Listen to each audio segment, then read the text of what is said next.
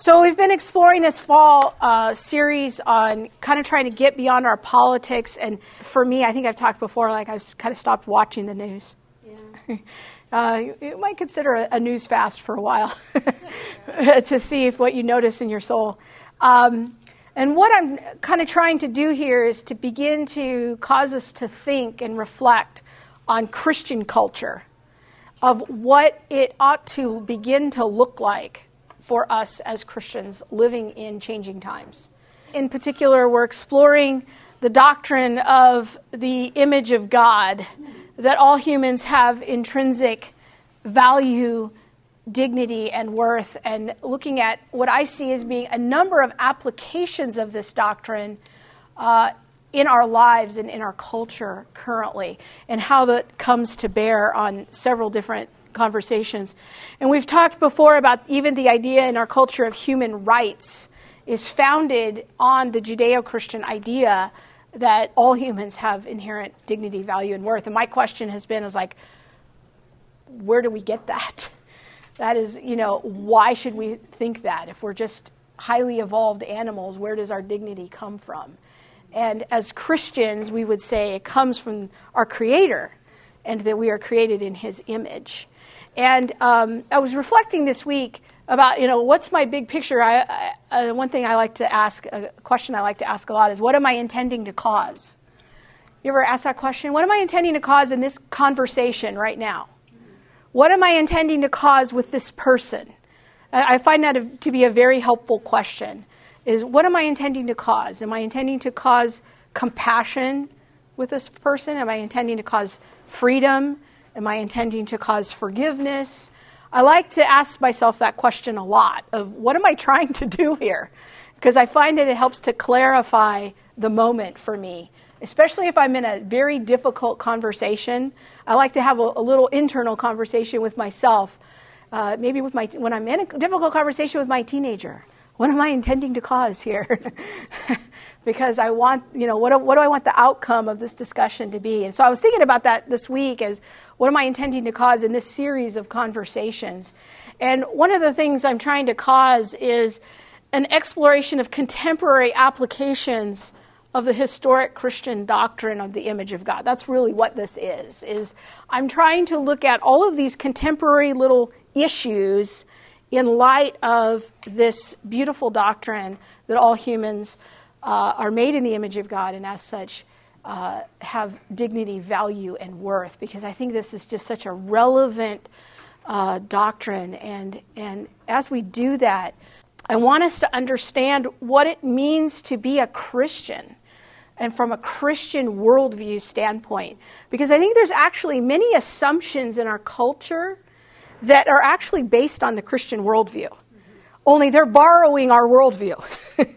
And as they move away from our worldview, this is why I think we see so much more chaos in our culture, is that there has been kind of this long-standing silent borrowing that our culture has done of the Judeo-Christian worldview. And this is the doctrine of the image of God. What's beautiful about this is that this is a doctrine that crosses all lines as Christians, even my Catholic and my Orthodox friends. This is a core value of what it means to be a Christian.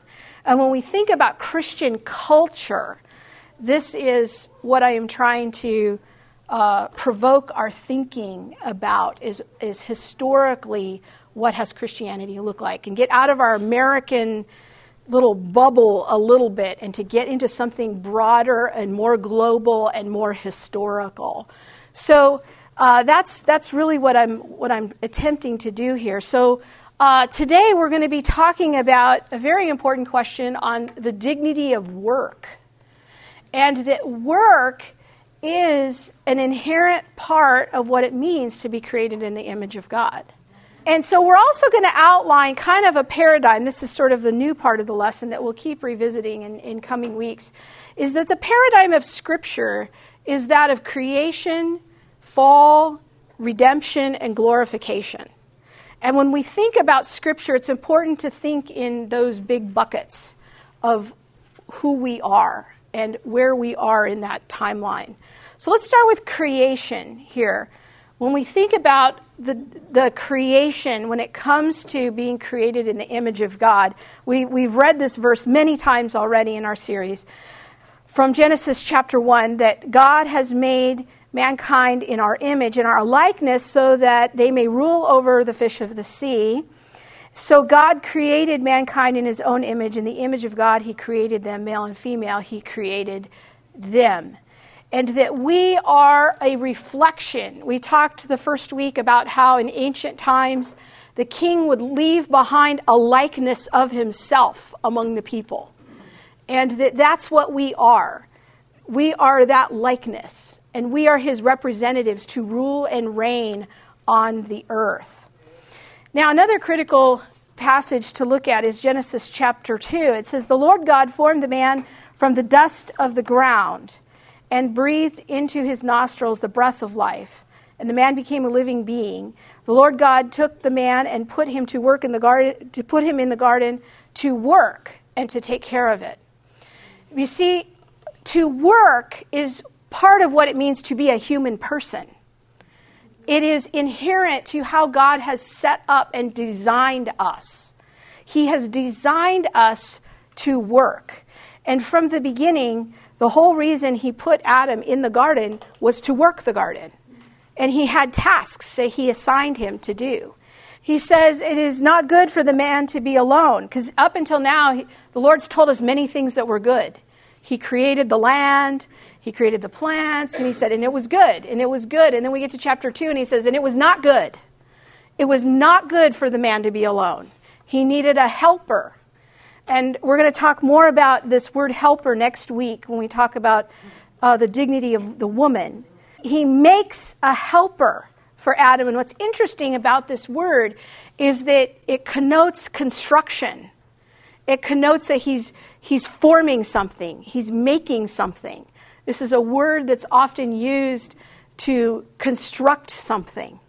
And he's really intervening in the creation to construct something special in the woman that is just right for the man, so that they can work together to accomplish the mandate of ruling and reigning on the earth, and that they are partners together, and that he makes this helper. So even we see in these verses that God is working, right? He's a worker. He works. For 6 days you shall do all your labor and do your work. And God compares his work week to our work week. In 6 days he created everything, and then on the seventh day he rested. And he's created that, set up and designed that rhythm and rest for us as well, because we are made in his image and we reflect him. And this is how he has set things up from the beginning, that we ought to rest. So God works and we work as his creation. And even in the New Testament, work is a critical thing, even in the early church. It says in 2 Thessalonians 4, even when we were with you, we gave you this command, anyone unwilling to work should not eat. See, laziness is not a Christian virtue, but it's because this is how God has made us. It's not a command, we do it just out of duty. It's part of intrinsic to our being. And if you've ever done very fulfilling work, you know this, right? Because when you do very fulfilling work, it feels like it's not drudgery, right? Because it feels like this is part of my soul. This is an expression of how God has made me, right? So in creation, what we learn is that God works and we work. That everyone was created to work, and work is part of what it means to be a human. And also, I would add here that we were also made to create. That part of being made in his image is that we have creativity. Now, some people are more creative, like artists. Some people are just really creative problem solvers. You ever know someone that has creative ideas and solutions to things? That's another form of creativity. You know someone who is very creative in how they can fix things. You know, they're just people who know how to fix stuff. This guy, right? Yeah. And they can Figure that out. That's another form of creativity. But when we are engaging in creative activity, we are reflecting the likeness and image of God. We are doing what we were made to do. And oftentimes in jobs where we don't feel very fulfilled, it's often because we just don't have a chance to be very creative or to use our minds or to operate in the way that God has designed each of us as individuals. So that creativity can look like a lot of different things. It doesn't have to be just art. But that when we engage in the way that God has set us up, it is highly fulfilling, isn't it? I think it's interesting that even Jesus was a man of physical labor. Have you ever thought about this? He was a carpenter. He was a man who worked hard. And he was a man who probably had dirt underneath his fingernails and cuts on his hands. He was a tradesman, and he was not a professional rabbi. He was not an academic.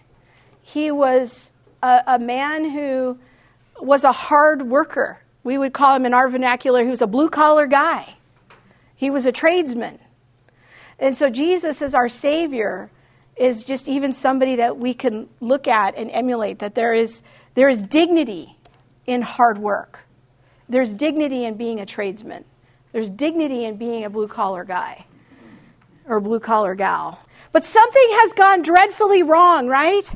We don't all have satisfaction in our work, do we? Some of it feels like drudgery, right? What has happened, and that is the fall. The fall has happened, and it has complicated things. Now, at the fall, the image of God still remains in us, but it has been marred. It has been scarred, if you will. So we read in Psalm chapter 8, "When I consider your heavens and the work of your fingers, the moon and the stars which you have set in place, what is mankind that you are mindful of them, human beings that you care for them? You have made them a little lower than the angels and crowned them with glory and honor. And you made them to rule over the works of your hands and put everything under their feet." So even after the fall, we still are created in the image of God. We still have this mandate to rule the earth. We are still created a little lower than the angels. But things have become much more complicated. And we see in the fall, let's turn to Genesis chapter 3 and see what happens there. Because in Genesis chapter 3, we have the curse. After the man and the woman choose sin, after they're deceived by the serpent. Verse 16, "To the woman he said, I will greatly increase your pain in childbearing, and with pain you will give birth to children. Your desire will be for your husband, and he will rule over you."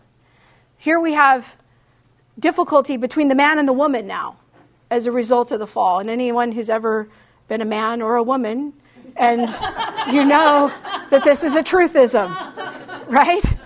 This is a truthism. There is difficulty between the man and the woman, right? One is trying to get control over the other one, and the other one's trying to get control over the first one, right? This is what we do all the time. This is a result of the fall, right? To Adam, he says, "Because you listened to your wife and you ate from the tree about which I commanded you, you must not eat of it. Cursed is the ground because of you. Through painful toil you will eat of it all the days of your life, and it will produce thorns and thistles for you, and you will eat the plants of the field. By the sweat of your brow you will eat your food. You will return to the ground, since from it you were taken, and for the dust you are, and to the dust you will return." So Adam doesn't become a farmer as a result of the curse. He was already a worker. Mm-hmm. Rather, he gets in an adversarial relationship with the land. Something has changed where his work is going to be less fulfilling. It's going to be harder. For the woman, the pain will be harder in childbirth. For the man, the work will be harder for him. And so there's some kind of breakdown in the fall between God and humans, between humans and each other, and between humans and our work and the land. So we have those three impacts of the fall. And it's going to be Much harder. You know, God set up this beautiful garden in the beginning. And then what does he do? We read in chapter 2. He places the man there. The man doesn't make that garden. But now God's going to throw him out of the garden, and he says, basically, go make your own garden. By the sweat of your brow, you will do this. And, you know, it's not going to be as beautiful right from the get-go. The man has to go now and out and do these things. So we have this adversarial relationship with our work now. It's much harder. So between Genesis chapter 3 and Revelation 21, the earth is in a state of corruption. It's broken. Something is out of kilter. It's filled with people. And people. We are created in the image of God, but we are capable of great beauty and great wretchedness, are we not? Because we still maintained the image of God. That is still there. That great beauty is still there, but we have been marred by sin. And this is the state that we are in when we see the events in Las Vegas, a way of seeing those events through the lens of what we've been talking about in class. Is that there was great evil there. Humanity is capable of wretchedness, but there was great beauty in the people who helped each other, who saved each other, who acted altruistically. They gave their lives much like Jesus laid down his life. See, there's great beauty in us, and there's great wretchedness in us. We worship the Lord with our tongue, and then we speak wretched things about our neighbor, James says. So this is the fall. This is the situation that we are in, and there are forces that work against God's purposes. We live in a fallen and broken world, and we cannot expect a life without toil. But I want this point to be very clear. Work is not part of the curse. Okay, we're going to say that again. Work is not part of the curse. Can I get an amen? Amen? Work is part of the creation. Can you see how this paradigm is so helpful to understand? Now, how many of us relate to our work as if it's a curse? Oh, no, it's Monday tomorrow, once again. You know, we've got the grind, right? But work is not part of the curse. Now, the curse affects our work. It complicates our work. It sometimes makes our work more difficult. It makes us work harder to get results. But we were made for work. But there are hindrances. So when we go to the workplace, fear and suspicion has replaced trust and love. How many of you ever worked in a workplace where you have fear and suspicion? Yes. You're like, I don't know, are they talking about me over here? What does that look like? What's happening with my supervisor? Why are we having this conversation? Am I about to be written up? There's a lot of suspicion. There's a lot of fear, right? This is all fruit of the fall, with the complication of human-to-human interaction. This is part of the fall. Workplaces today sometimes reflect the alienation between workers, making our work even more toilsome and less productive. You ever been in a season at your workplace where the relationships are harder than the work? Yeah.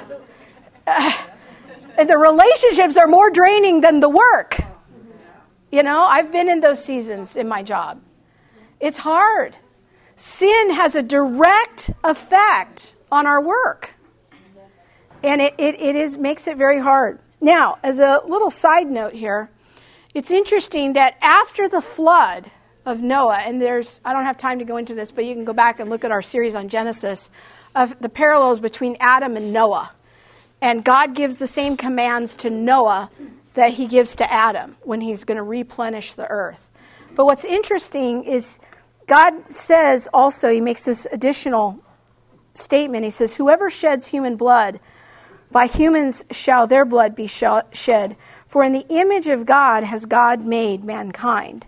And so what God's basically saying here is that When you destroy the image of God, when you kill someone, you're not just attacking that person. You're attacking the image of God in that person. And that this has classically and historically in Judaism and in Christianity has been the foundation for ideas behind capital punishment. Is because you are robbing that person. It's actually a form of breaking the commandment, you shall not steal. The ultimate thing you can steal from someone is their life, because you're taking away their ability to work. And by taking away their ability to work, their family can't be supported. Their wife and their children will go into poverty more than likely. And so stealing a man's life is to attack the image of God in him. So to attack a person is to attack God through his image bearer. I think it's an interesting aspect of the image of God concept, and why the notion of work is so intrinsic to us. Now, we have the creation, we have the fall, and then we have redemption. Redemption is the third great theme of Scripture. And so we want to begin to explore how redemption applies to our work.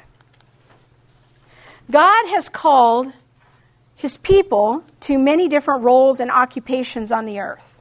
Have you ever noticed that? Like, he doesn't say, like, my people shall only be carpenters because I was a carpenter. No, it's that there is a diversity of occupations that people are called to. Why? Because our big goal is that we're trying to rule the earth. We're trying to subdue the earth. That's what we're up to. And that takes a lot of occupations. If we were all the same thing, that wouldn't work, right? So we need each other. In all these roles and occupations, we live out the greatest commandment, love our neighbors as ourselves. Have you ever thought about how your work ought to be an expression of love?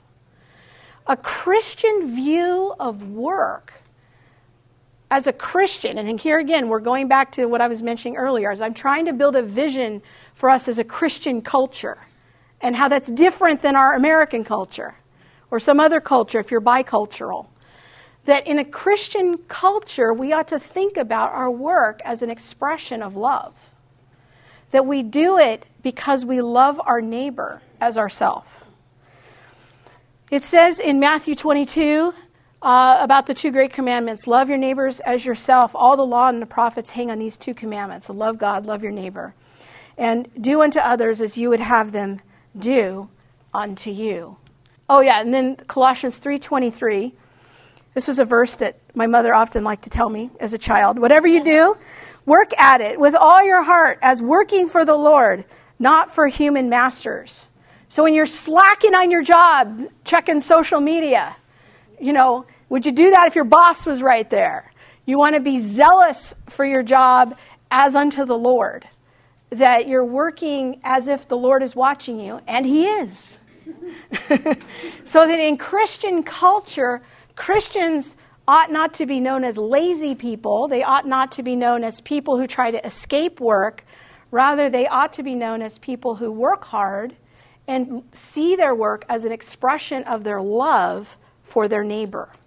That's a distinctly Christian way of seeing our work. Now, I'm going to tell you about some dirty dishes. I have several good friends who are stay-at-home moms. I've had 3 of them tell me lately that the task they hate the most is doing the dishes. I don't know why. I don't really mind doing dirty dishes, but for them, that's like they'd rather do anything else than do the dirty dishes. So that was the example that I picked. But if you think about the tasks around the house, these are an expression of love for your family. It's not just about the dishes. The dishes is just the task itself.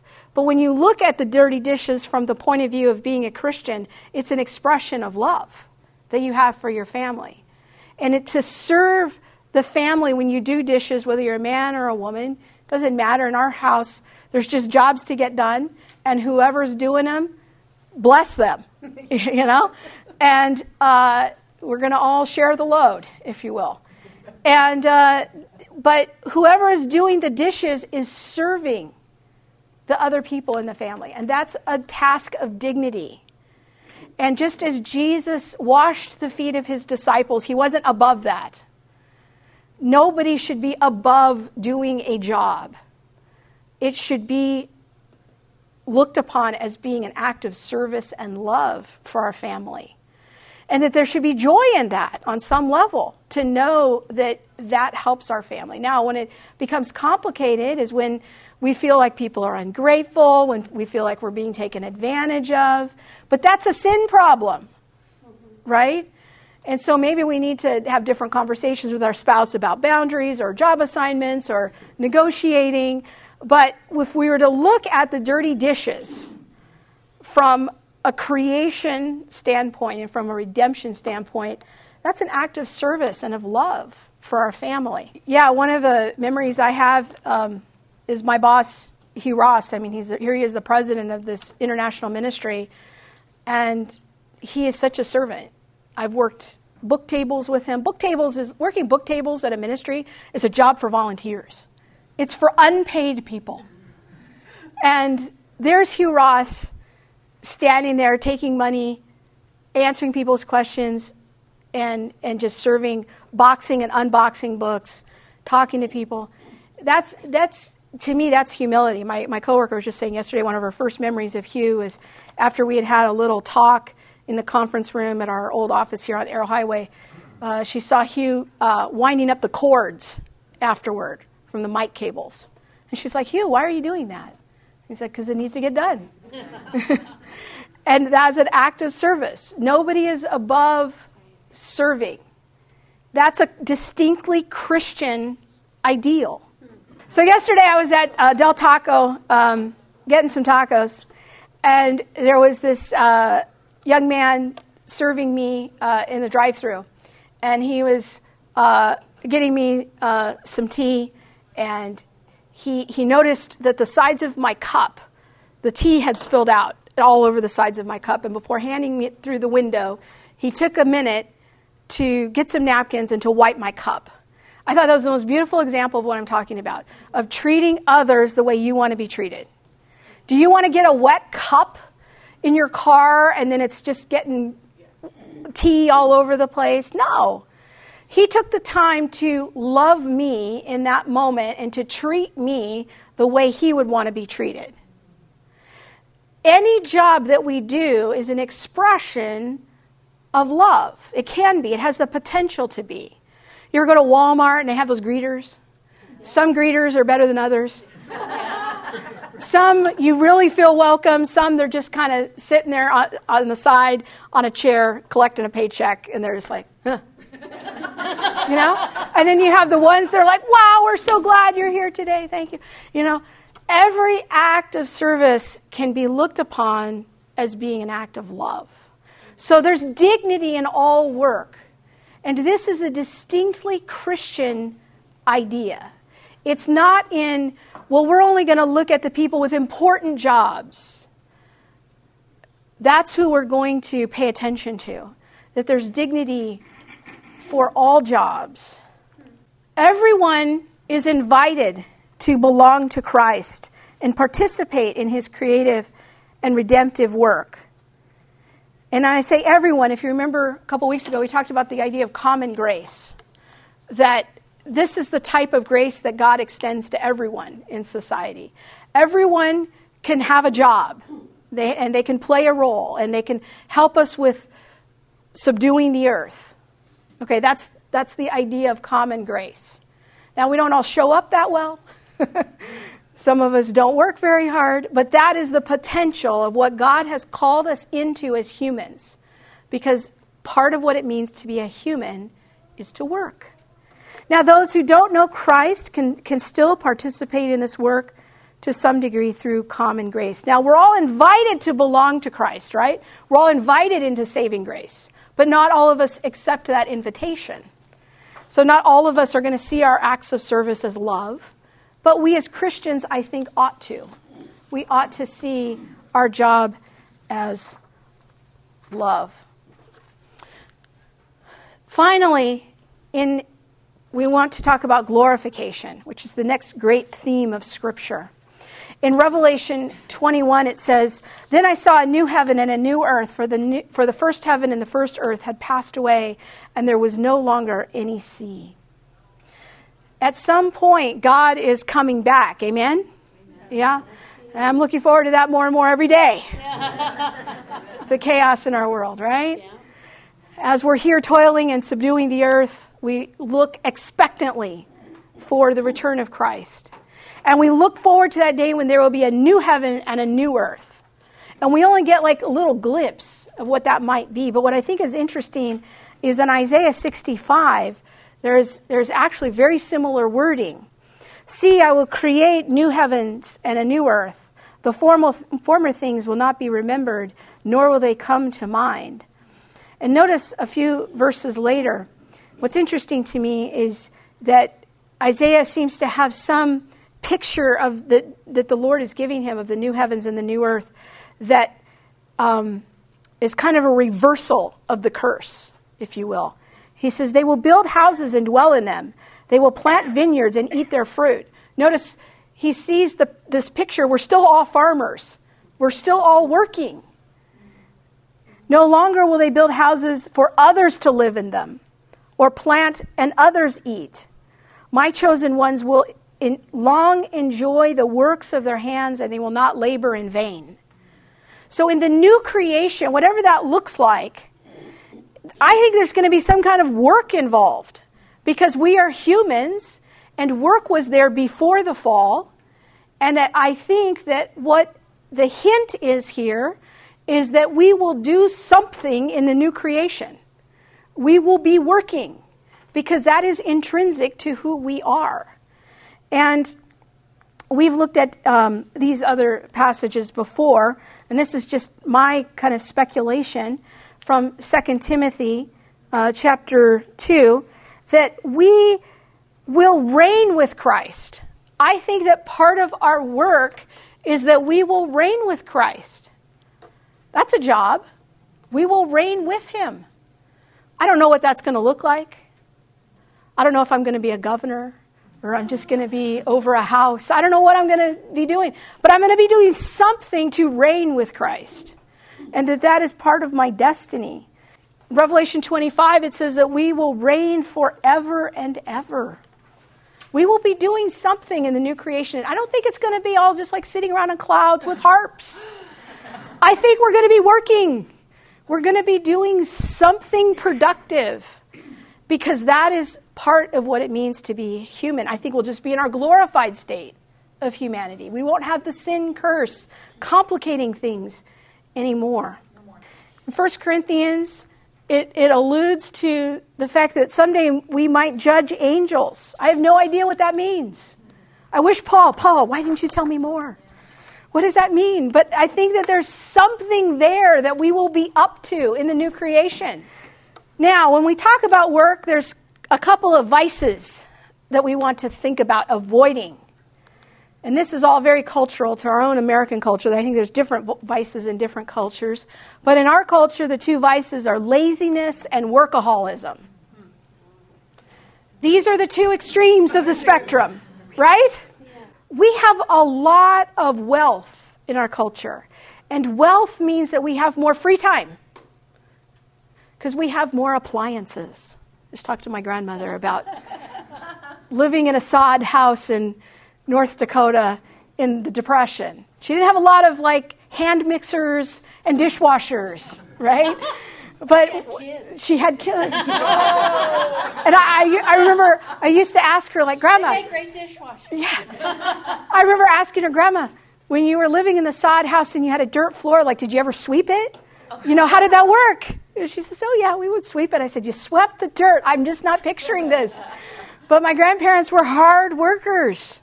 And they came from a time and a culture that valued work. My grandfather, during the Depression, my grandmother told me once that my grandfather had a hard time finding work. And so to support his family, he would go and dig ditches for $1 a day. And that's some back-breaking work. That's a man of the soil. And, he was an educated person. He had a college education. He had been a teacher. But he wasn't afraid of work to support his family. So we want to embrace work, but we also want to avoid the extremes of laziness. The Bible has actually a lot to say about laziness in the wisdom literature. And this is a very important thing for us to consider, how we are in our own lives and how we talk about this with our children and how we raise them. And workaholism, boy, I see this so much in my peers that, it's hard. And, in some jobs, the grind is relentless. It's hard to have good boundaries.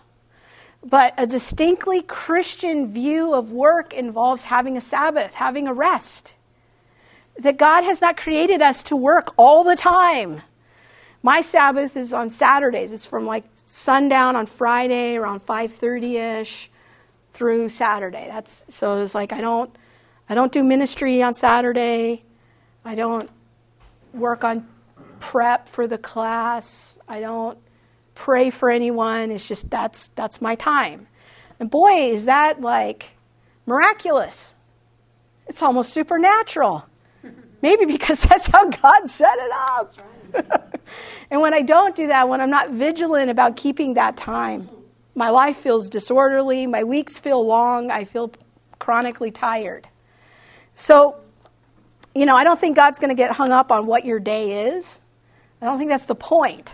The point is taking proper rest and not being so married to your job that there's never any time to breathe or reflect or be with the Lord.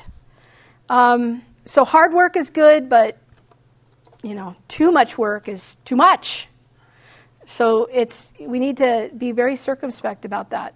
And then in America, we're so affluent that we have this curious practice called retirement, where we actually have an end goal in our life to stop working. This is very interesting to me because this is not altogether, I think, a biblical idea.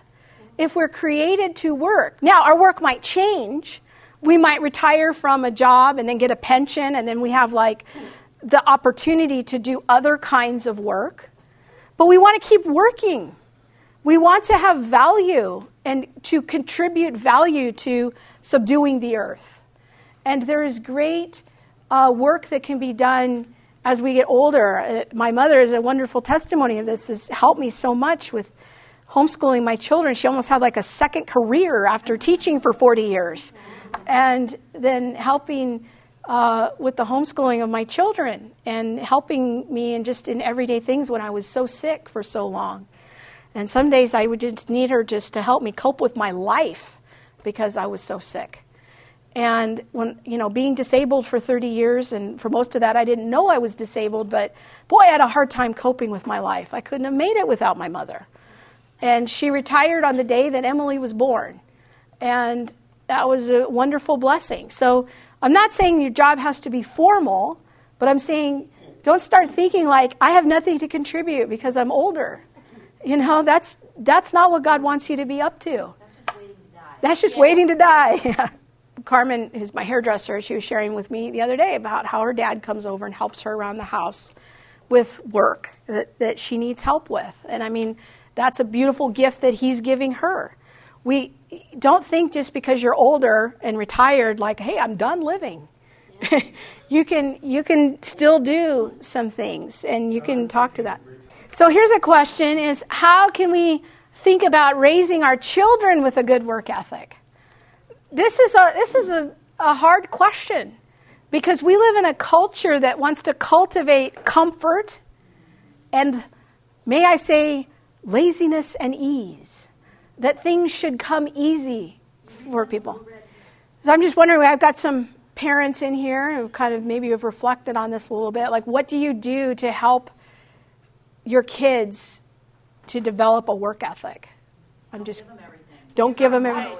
If you don't model it. Okay. You have to model it. Yeah. Responsibilities like around the house or for their own things, their own room, their own clothes. I can't tell you. Well, there has to be consequences. For them. You teach them. And you give them independence and you give them the ability to make decisions. yeah, and that's such an important issue of like teaching them the responsibility and that they have to pick up their own stuff, because like there's some sometimes I observe people like mothers who clean their rooms for their children. They're adult children. They're adult children. I'm like, what are we teaching them here? Yeah. Like, what does that start to look like? How? There's my kids who bemoan the fact, remind me to this day, we had to do our own laundry when we were junior high. Yeah. My boys were 10. And you know how to do it, don't you? I think it's important to work with them alongside it. Like That's a great thing. We had to work on the farm, and my dad would work with us. So we can see how to do it right. Yeah. When my children were younger, I would help them clean their room. We would do it together, and it would be a conversation as we talk about concepts like sorting things or not just throwing everything under the bed. It's clean. But doing it together, I think, is a great way of teaching our children how to do it. Yeah. My husband used to take the kids to work with him because he owns his own business, or owned his own business. So he'd take them and put them to work in the warehouse part, or take them in the car all day long, when they Very were good. out of school, to see what he did to earn the money that they got to enjoy the fruits of. Very good. Yeah, thanks for saying that. That's what I agree with, working alongside and having them do their own laundry and that. But I bring them to the salon so they can see. They get free Wi-Fi while they're there. They can see what I'm doing and my continuity and that I'm standing and doing the work. So. Yeah. One of most of you know that I've made comments before about my father, how he wasn't really much value in my life. But one of the things that he did that was very valuable to me is that when I was 13 years old, he gave me a job at his company because he owned his own business. He paid me $2 an hour to fold boxes. And I would stand in the shipping room and I would fold boxes all day, and I would stack them up to the ceiling in all these little columns. Hundreds of them. I was bored out of my mind doing this. And when all the boxes were folded, then my sister, who also worked for him, would have me file things in alphabetical order. And that was just mind-numbingly boring too. So then in the afternoon, my sister would come in the back in shipping. She would take down all the boxes I had just folded, put stuff in them, and then we would ship them all out to the clients, the products to the clients. And then I had to do it all over again the next day.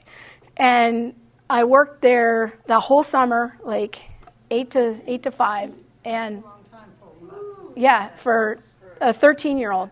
And after like the first week or two, I finally went and had courage and talked to my dad. And I said, this is really boring. Is there anything else I can do? And he's sitting there smoking a cigarette. And he puts it down and he says, no. Because this is what you're going to do for the rest of your life if you don't get an education.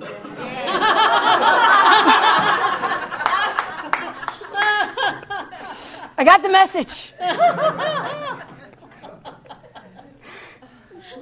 Going to get straight A's in school. I think it's very good. Like I remember my cousin worked for his dad, had his own business, and he was a contractor, and he swept floors, and he cleaned the construction site, and he got paid, so many dollars an hour. Then they would go to lunch, and he would have to pay for his own lunch. Well, he liked to go big because they were, Tokyo Wako. And he wants 3 salads and blah blah blah. And then he realizes he didn't even make enough money that day to pay for his lunch, and he got over his dad. He had to work the next day for free, so he could pay for his lunch from the day before. So it really, to see how easily it's dished out and how hard it is to make it. Yeah. And then to remind the kids that there's taxes involved. I mean, Dave Ramsey was really diligent at my house, and I say, here, this is what I got for restaurant today, and this is what we're, and so I let them know that this is, this budget. Yeah.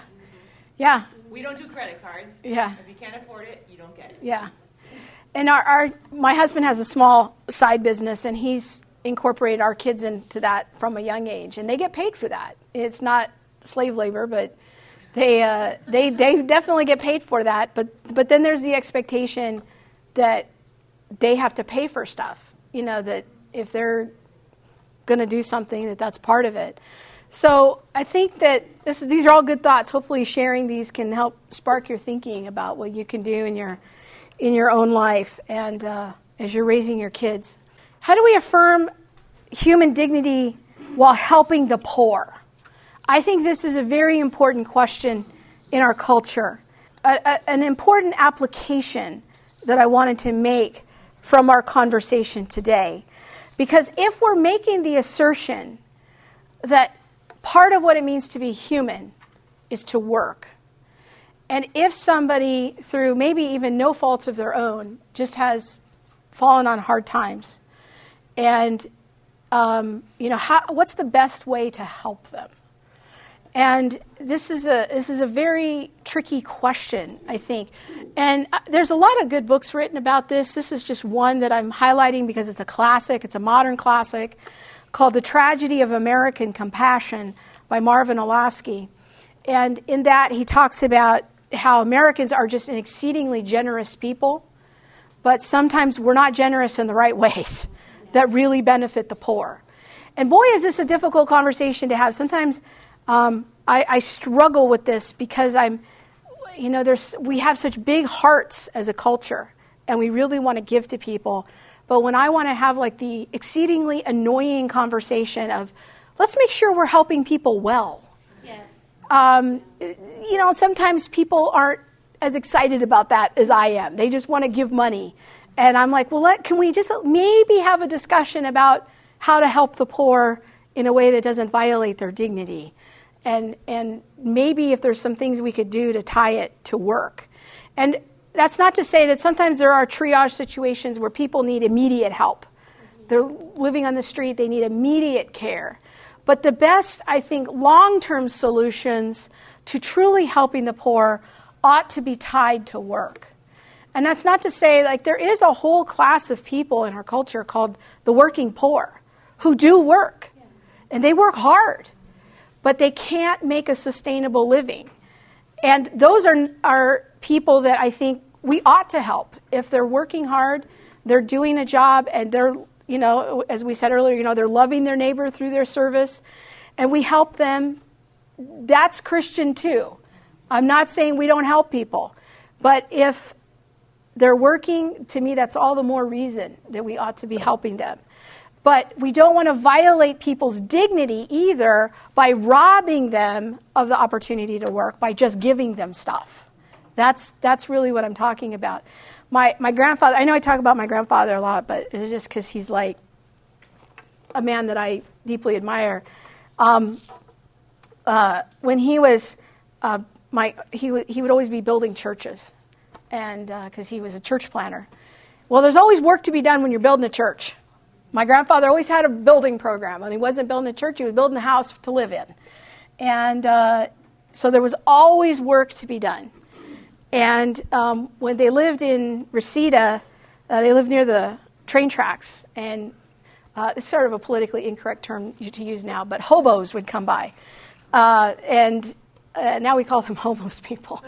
That's way better. Yeah, sociologically disadvantaged. But the hobos would come by, and because it was a church, they would knock on his door, and they would want food or money. And my grandfather was a very generous person, but he would always make them work first. And there was always work to be done. And if there wasn't work to be done, he would invent some work. There's always a ditch to be dug. And so, he always told me, he says, well, I always found out real fast, like, who the serious people were. And that if they would show up and they would do the work, then he would give them food and feed them. So if we're going to have a distinctly Christian approach to helping the poor, we want to make sure that we're not robbing them of their dignity, and we are providing a way for them to be taken care of. But whenever possible, we want it to be tied to work. So I'm going to play a video clip right now of a mission project, and these are things that are kind of on the rise, and our church has done this before, of microfinancing, where we're helping poor in other places to build a sustainable business. Because a business is a way that poor person can continue to earn a living for their family. And that, I think, is a wonderful Christian ideal of how to help the poor, because you're tying it to the work and you're giving them a sustainable way of continuing to help themselves. So go ahead and play the clip.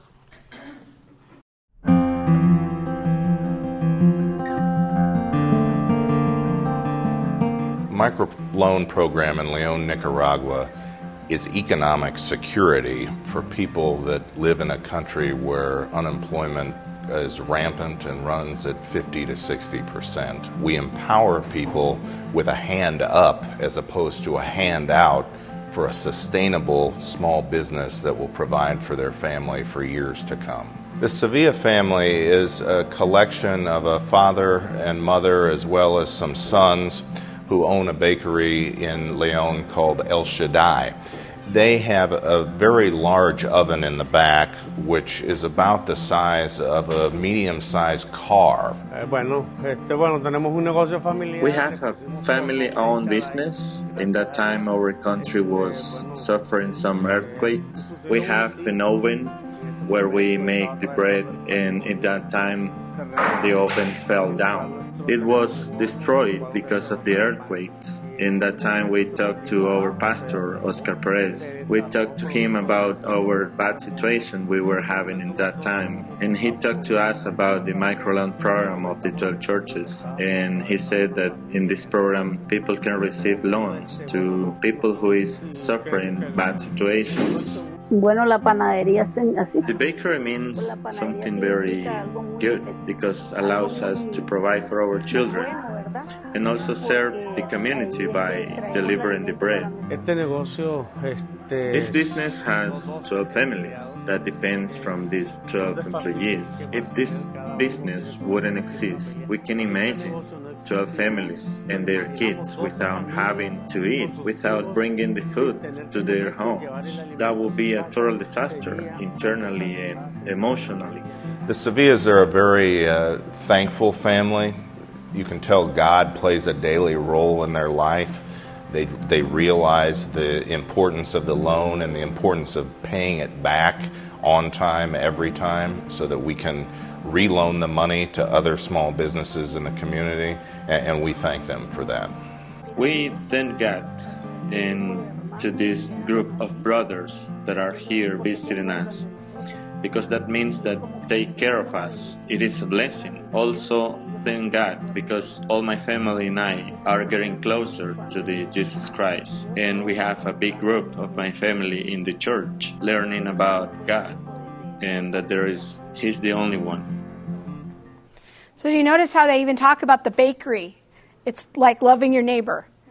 That the importance of having bread isn't just for the business, but that they're bringing that food to the community. And if that wasn't there, it would be, as he said, a disaster for those other families. So really, these are something so simple as having bread. If you start thinking about it in a distinctly Christian way, is a way of loving our neighbor. And so I hope that this kind of will spark your thinking about your work and maybe encourage you to think about what you do as being a way of loving people, and that you will begin to think about these matters just from more of a worldview standpoint and have a bigger picture than just the daily grind of the fall. Don't focus on the fall. Focus on the redemption and what Jesus wants to do through you, and that it's really intrinsic to who you are and how God has set things up, that we should work. This is a very Christian way of thinking, and I just wanted to take the time to explain why we do it this way, why this is noble, and that this is a very deeply Christian idea, and that other people in our culture might borrow our ideas, but this is from the Bible. This is the long history of what it means to be a Christian, is that how we help the poor and how we work is a reflection of our love. All right, let me pray. Father, we thank you for who you are, and we thank you that you have created us to work.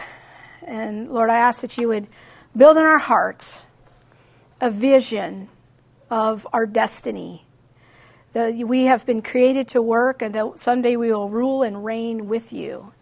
And that it's just part of what it means to be human. And in the meantime, as we're here and the curse is before us, that we will look for redemptive moments to be able to truly love our neighbor as ourselves, and then not to get focused on the curse and the impact of the curse, but that we can be lights in the world for what you are trying to build of your kingdom of God on earth as it is in heaven. May the culture of heaven come down and be made manifest through each of us. In Jesus' mighty name, amen.